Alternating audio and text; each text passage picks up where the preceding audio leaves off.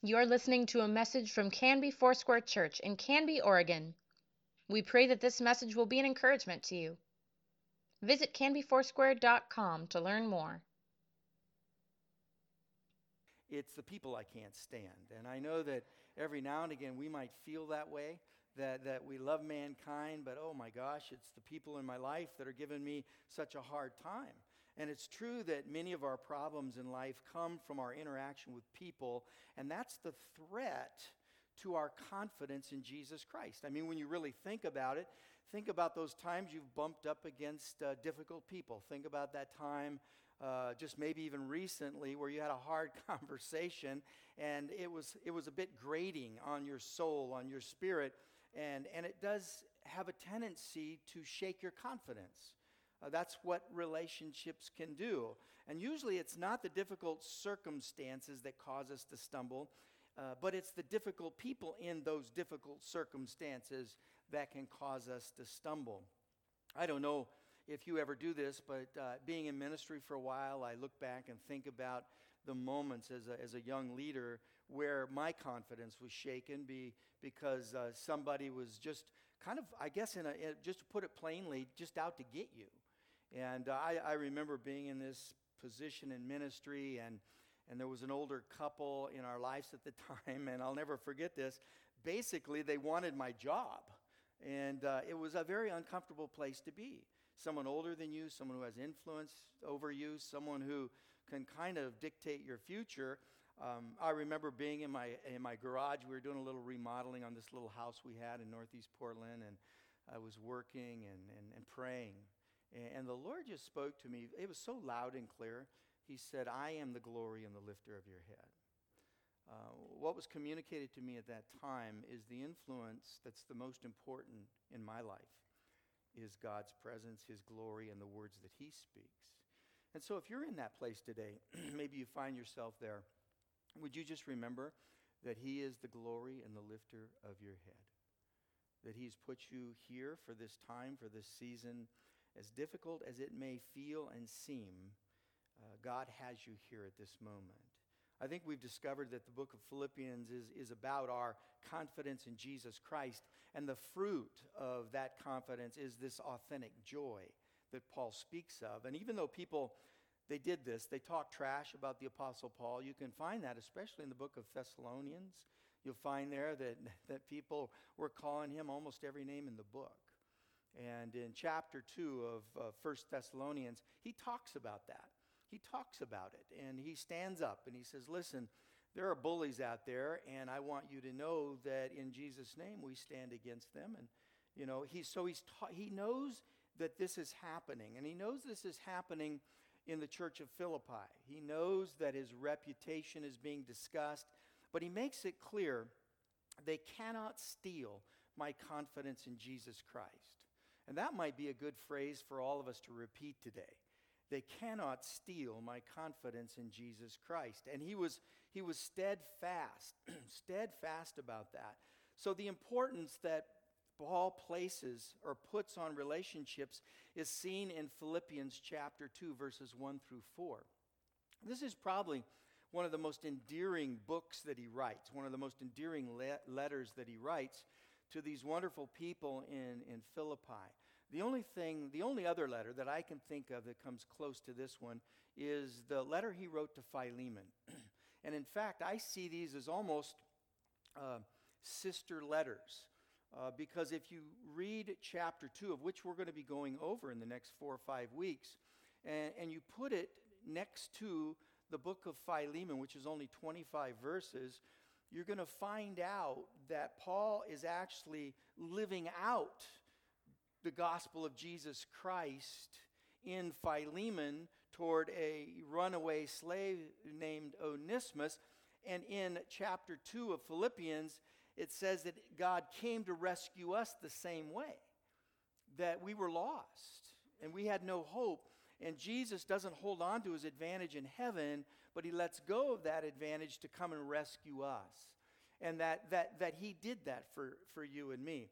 And so Paul comes to us with this amazing heart of redemption, of reconciliation, of what it means to work through difficult relationships. Paul says in these few verses, it's critical in getting through the hard times. He says you need to press through this, and he tells us that our priority, our focus should be on relationships. So he begs us to ask this question: have our relationships taken back seat to the unrest of our days? Are we making this about other things when in fact the Holy Spirit is working in some ways behind the scenes in our hearts concerning relationships? Because I honestly think that's what's happening. I think that's what's going on. Paul brings that to the surface. And he says, listen, guys, this isn't about so much the Roman Empire. This isn't about the community government that you're part of. This isn't about all of those things. These things are important, but what you need to really pay attention to and what you need to make priority in your life is the relationships that are around you. And he makes that. He just steps up and he declares it in these few verses, because when Paul writes this church, this church is under the rule of this horrendous leader. The emperor was Nero at the time. Nero was dastardly in the way that he worked with the church. In fact, he blamed the church for a big fire in Rome. He blamed the church and had them fighting with each other. He had them fighting with each other, and he was politically savvy. So he knew how to really walk through this. In fact, the Jewish community during this time believed that the Roman Empire was going to fall to fire. And so when fire starts, and many believe he started the fire, he says, see what they're doing? They're burning it down. They're burning us down. And so this persecution elevates. What he does is he turns believers against believers. So just an FYI, the verses that we're about to read are in English several sentences, and you'll see that. But it's one long sentence in the Greek. And so when Paul writes one long sentence, he's pretty excited, and he doesn't really want to take a breath or give you a punctuation. He just keeps going. And that's what he does in these 4 verses. So take it for that he wants to talk to you about something. He's really wanting to get this message out. So Paul writes this in a way that says that this is true, that what I'm saying to you is true. It's absolutely true. He says in that first verse, he says, therefore, if you have any encouragement. What he's saying is, since you have all the encouragement in the world. So he's using some language here that we have to pay attention to. Since you have all the encouragement in the world, he says, I want to talk to you about what it means to have good relationships. In fact, it's in this sentence that forms the keys of good relationship. And so they work then and they'll work now. And you can write these down if you'd like, but I'm going to read this to you and listen to what he says. He says, therefore, if or since you have any encouragement from being united with Christ, if any comfort from his love, if any common sharing in the Spirit, if any tenderness and compassion, then make my joy complete by being like-minded, having the same love, being one in spirit and one in mind. Do nothing out of selfish ambition or vain conceit. Rather, in humility, value others above yourselves, not looking to your own interests, but each of you to the interests of others. And I have to tell you that this has been a theme verse for me. This has been a guiding verse for me in the last couple years. This one right here.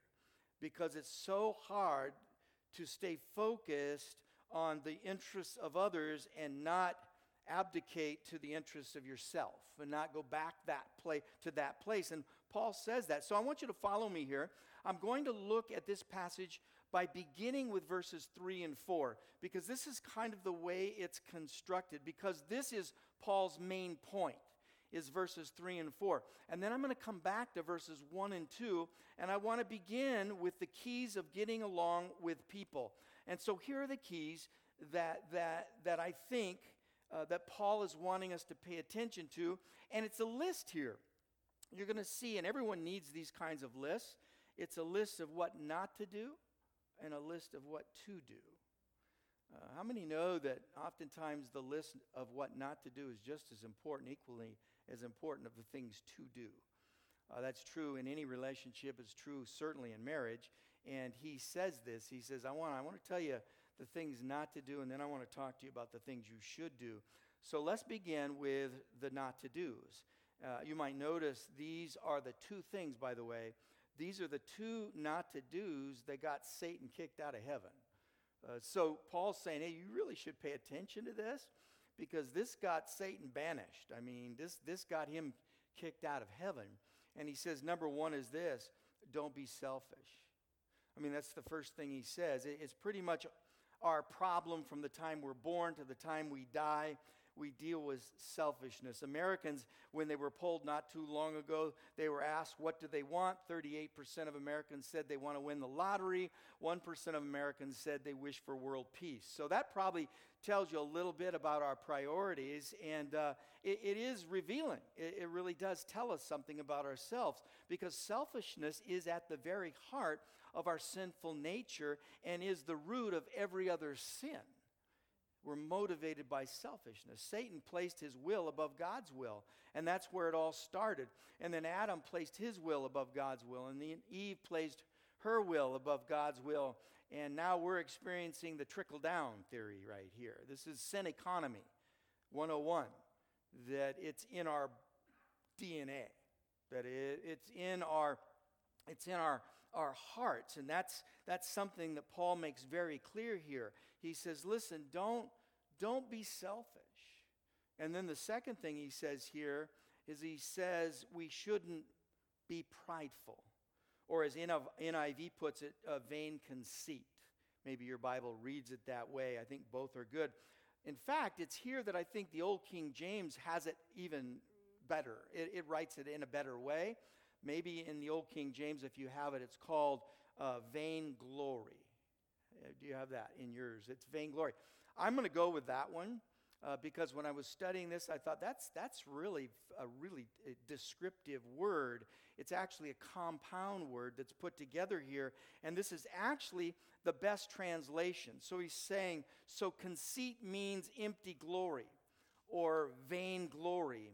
And it was a word used to describe a person that had an exaggerated thought or exaggerated thoughts about their importance. Basically, they were legends in their own mind, and they were blind to any kind of correction. They were blind to any kind of help. And oftentimes, Paul will use analogies that have to do with farm animals, and he does in other places. He says it's kind of like that mule that won't do anything else except what it wants to do, and it's going to do it, and nobody can get in its way. It thinks it's really better than it is. So that Paul's saying they are puffed up. They puff themselves up. It literally means they emptied themselves, listen to this, they emptied themselves of giving God glory or anything God. Instead, they give themselves glory, replacing God as the supreme and almighty. Now, I said it's actually a compound word. Some of you might be familiar with this. It's two words put together. The word kino, or kenosis, means emptying, and the word doxology means glory. And we sing the doxology, give glory to God. It means emptying God's glory out of your life. Basically saying, I don't want to have anything to do with giving God glory, and I want to have everything to do with giving myself glory. So here's why this is so important. If we don't understand it yet, it's important because this goes back to the very reason that you were created. This goes back to your identity in Jesus Christ. This goes back to the fact that you were created to give God glory. So what is the devil tactics? What are the things that he does here? He says, man, if I can empty you of that, then I've got a lot of headway here. Because then you not only empty yourself of giving God glory, you empty yourself of God purpose in your life. That you have no more compass. That your moral compass, your spiritual compass is gone. It's just, whoop, it's out of control. So when Paul says this is a serious thing. Vainglory is the very opposite of your purpose in life. I live to give God glory. Now remember how Paul introduced himself to us in chapter 1. He makes it very clear to us that this is all about God. And he says it this way, I'm a bondslave of Jesus Christ. There's probably nothing more descriptive if you want to identify yourself to Jesus Christ than to say that. I mean, I want it to be very clear with all of you that I'm a bondslave of Jesus Christ. That I'm nothing really else. First of all, I'm a bondslave of Jesus Christ. Before I'm a father, before I'm a husband, before I'm all of these other identifiers in my life, I want all of you to know before anything I'm a bondslave of Jesus Christ. That means that I'm tattooed, I'm marked, I'm pierced by God. And there's no way to escape that. There's no way to get out of that. There's no way for me, he's saying, to get away from this.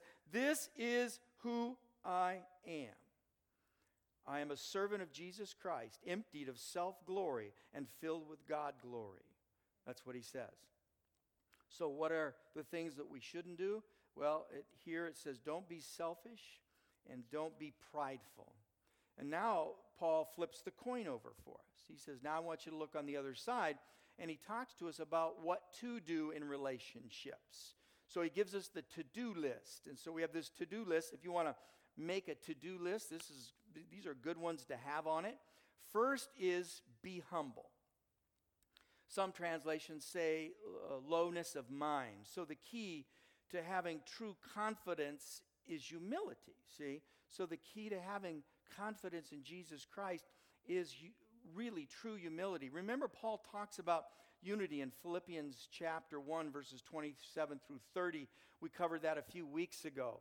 And he talks about being unified. So the bottom line truth, pride will make God your enemy. The fastest way to have God against you is pride. Remember what the word says? He rejects the proud. So if you want God against you or God to be your enemy, he's saying just be prideful. Just if you do that, God resists the proud, but he gives grace to the humble. Now in the Greek culture, and maybe in ours as well, so I'm going to compare some things here. Maybe in ours as well, humility was not a virtue to be desired. In the Greek culture, listen, any culture that has ever run the world, they're probably the hardest people to ever get along with, including present time. I mean, we've traveled in a few places, and I'm going to say this, we were in Greece, and I said, you know, I love this place, but some of these people can be a little nasty. And Annette says, yeah, I noticed the same thing. I said, you know what it's a result of? I said, they ran the world at one time, and whenever you run the world at one time, you're just going to be kind of nasty. Because everyone kind of bows to you, and it's kind of in your blood. And for the Greeks, it isn't a strength to be humble. That's seen as a weakness. And I wonder if that might not be true today. I often wonder when I look at this, I think about this, and I'm going to tell you why. Unity is always born out of humility. So you can kind of calculate here. If you've got your spiritual thermometer, you can do this with me, do a few spiritual formulas. If we are disunified, then the problematic issue, the ingredient that does that, according to Scripture, is pride. So then you have to say, is that a foot in my life? I mean, is that a foot in the body of Christ? Because if there's disunity, then is pride the cause of this? That's what Paul is getting at here. It's an interesting quality here that the Greeks thought was so bad that the Bible says is so good. It's counterculture. Jesus was humble. Jesus was lowly minded, not trying to jump ahead here in this passage, but if you go to verse 5, I'll give a little bit away, but it says, let this mind be in you, which was also in Christ Jesus. And then he goes on and talks about humility. Someone once said this, and I want to read this to you about relationship. Humility is the grace that becomes the grease so that the gears of relationship can turn smoothly. I like that. So humility is the grace that becomes the grease so that the gears of relationship can turn smoothly. And the second thing on the to-do list here is be respectful. That's what Paul says. Be on the lookout for the interests of others. I love this word. The description here is because it's actually showing this person going like this. That they're actively looking out for the interests of others. It isn't, oh, by the way, it just came to me today, or someone came to me in need, but I was actually on the lookout. There's a difference being passive or proactive in this process. Paul's saying be proactive in this process. Don't be passive in this process. He's saying actually look out for the interests of others. When I put you first and you put me first, we're going to always get along just fine. Have you ever noticed that? When we're preferring one another, and relationships flourish when we do that. They really do. Now, here's the question that I always have to ask myself when I talk about things like this. What am I doing? What are my disciplines? What are my practices? If I'm going to be proactive here, I need to, because I know I'm prideful. I know that's inherent in my human condition, and so I need to have something every day that helps me combat that. And I'm just going to throw a few things out there for you, because I think you can do these in relationship. And please know that I'm not pressing you with a list for you to do. It's just a list that I'm doing. One of the things I found out that helps me every single day, simple, is Annette drinks a lot of water. She's a water fiend. She just is healthy, drinks water. I usually don't, and she does. And so every day, one of the things I try to do is I see her water bottle, and I just try to fill it, because when I do that, she thinks I'm helping her, and maybe I am, but I'm actually saying, if I got to do this, because if I don't, I know pride will build up. And this is just something for me to remember every day, every single day. And honestly, even when we are at odds with each other, that's when the Lord just ticks me off sometimes and says, you need to keep filling that water bottle. And I'm thinking, I don't need to fill that water bottle. And the Lord says, you fill the water bottle. And I said, okay, I'll fill the water bottle. And so every day I fill the water bottle. Isn't that weird, huh? I mean, it seems like a pretty simple thing, just to fill a water bottle. But I'm going to tell you that's really significant, probably more for me than it is for her. Because I need something in my daily activity, my daily routines, to remind me I'm a servant. To remind me that I'm a bondslave of Jesus Christ. And so what is your list? What is your to-do list? What is it that you need to look at doing every single day of every year, all the time?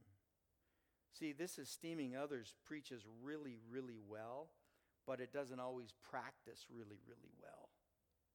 Why? Because it goes against our human nature. You know, it goes against our human nature. Do you still feel this when you go to the store, you want to get to the line, the head of the line first?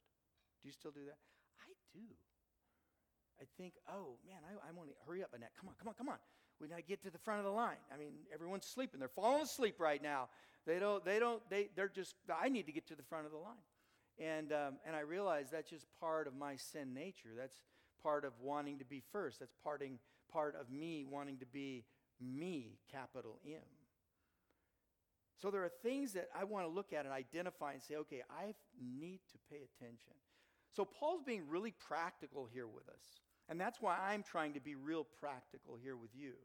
Because Paul is making it very clear. Here's some practical things you need to pay attention to.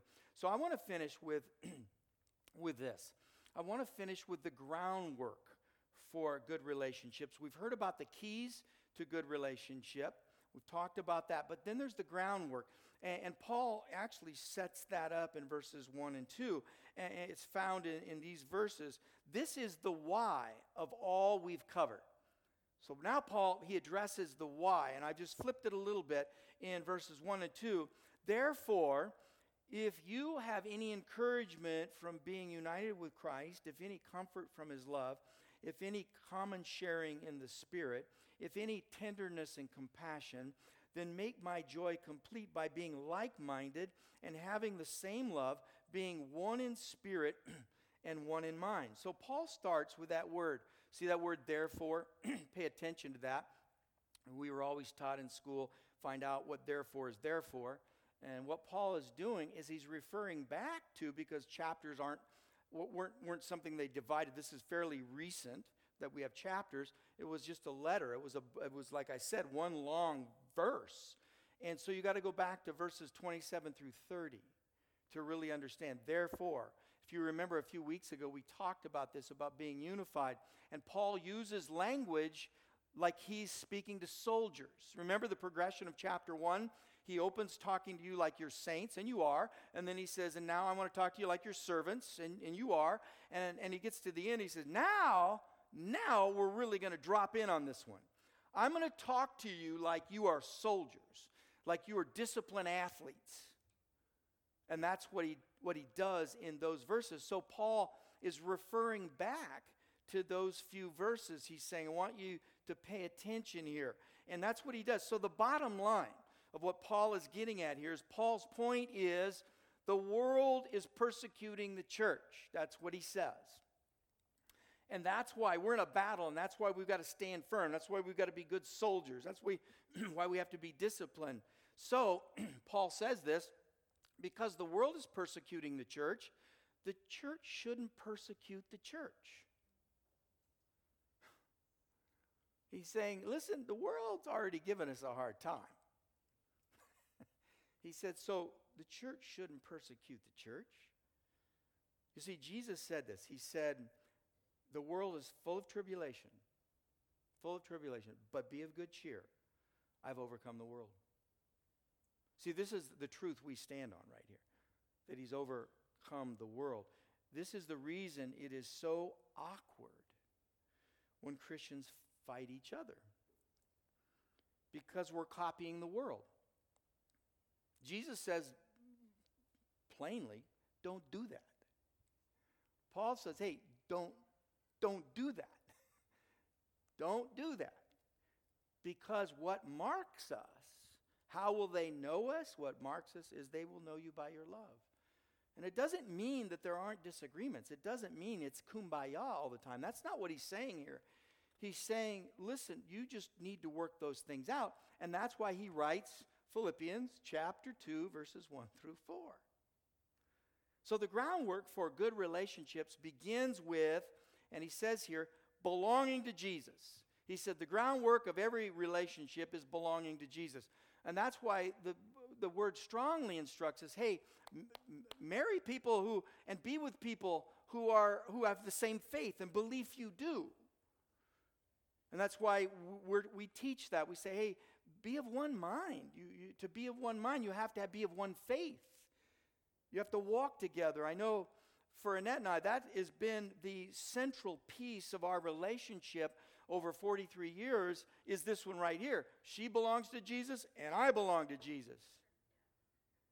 That's bottom line, right there, that we belong to Jesus Christ.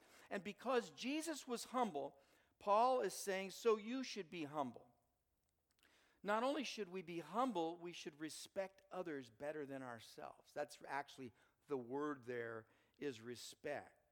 So here's the deal. I can get along with you even though you aren't perfect. You can get along with me even though I am not perfect. You know why? Because Jesus can get along with both of us. He's always going to be common in this. When you belong to Jesus, he's common in this. So when we have a break of unity or we disagree, we always have, let's say this, the third-party counselor, because that's what the Holy Spirit is called, that we can say we're connected here. This is where we're connected. We're connected to Jesus Christ. And so in our imperfections, we can come together. That's what Paul is getting at here. The groundwork for good relationships is belonging to Jesus Christ. And then there's another one. Let God's love be the catalyst for a relationship. Let God's love be what brings us together. He says that any comfort, what he's really saying is you already have the comfort of love Whose love? It's God's love for us. And because God's love through Jesus Christ has accepted you, I can accept you. And see, this broadens the circle of people who are not like me, people who are different than me, people who might live a different life than I live. But when they know Jesus, when they walk with Jesus, there's this commonality here. And the catalyst of that being common with one another is the love of God. And he says this is bigger and broader and deeper than all of us. This is what shakes the world up, is the love of God, and that we can accept each other. That doesn't mean we're always accepting of different lifestyles and different. No, it's just saying, I love you because God loves you. And I want to walk in this love. And I want to listen. And I want to hear what's going on. And I want to bring to you this powerful gospel of Jesus Christ that brings good news to every ear that hears. So here's the third thing about groundwork for good relationships is Paul says we're all part of the same family, a spiritual family. Now that might raise up in you some bad memories. It might raise up in you some good memories, but nonetheless it's family. And families sometimes struggle to get along. But Paul says you need to be compelled to get along because you're part of the same family. And what he does is he connects us to this. If you go to verse 1 again, if there is any fellowship of the Spirit, along with the affection and mercy, know that we're part, that the blood of Jesus runs through our veins, that runs through your veins, that we have the same spiritual DNA. Now, I'm going to speak to parents here because I think we can talk about this, and we've probably experienced this over the last year and a half or two, especially parents of adult children. I've just been surprised how different each one of my adult children have lived out the last year and a half. And there are things that happen that you're looking at that and I'm thinking, oh, that kind of breaks my heart, I want everyone to get along. I want our kids to get along. I want our grandkids to get along.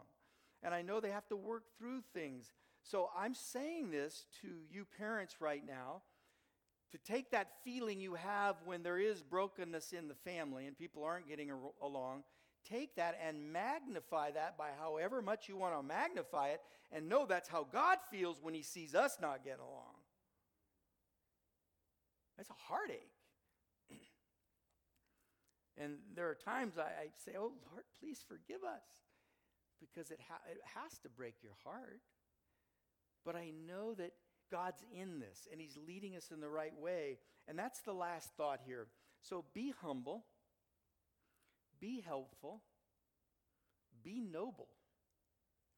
Do all this for the sake of the one who purchased us with his own blood. And that's Jesus Christ. He did it. I didn't do it. You didn't do it. He did it. He did all of this. And so when I look at this, I'm saying, Lord, thank you. You've done this. You died on the cross for me. You rose again for me. You did this for not only me, but you've done this for the world. You've done this for the body of Christ. And here Paul compels us. He says we need to get along. We need to work all this out. We need to serve each other and find ways to do that. Find practical ways to serve each other in Jesus' name. Would you bow your head with me? Father, I'm so thankful that we are part of your family, and we have your blood running through our veins. We're so thankful for that.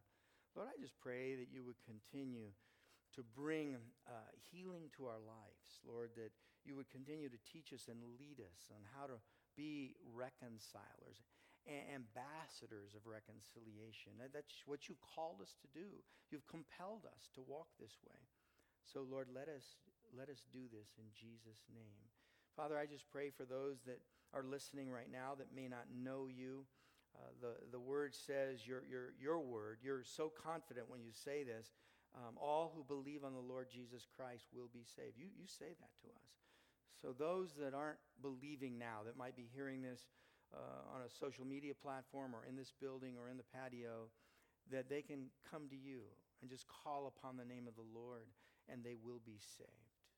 And Lord, I just pray that your salvation reigns and that we, Lord Jesus, would glorify you.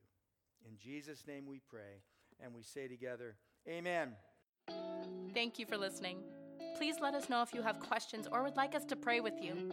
You can contact the church office most weekdays at 503-266-4444 and anytime through canbyfoursquare.com.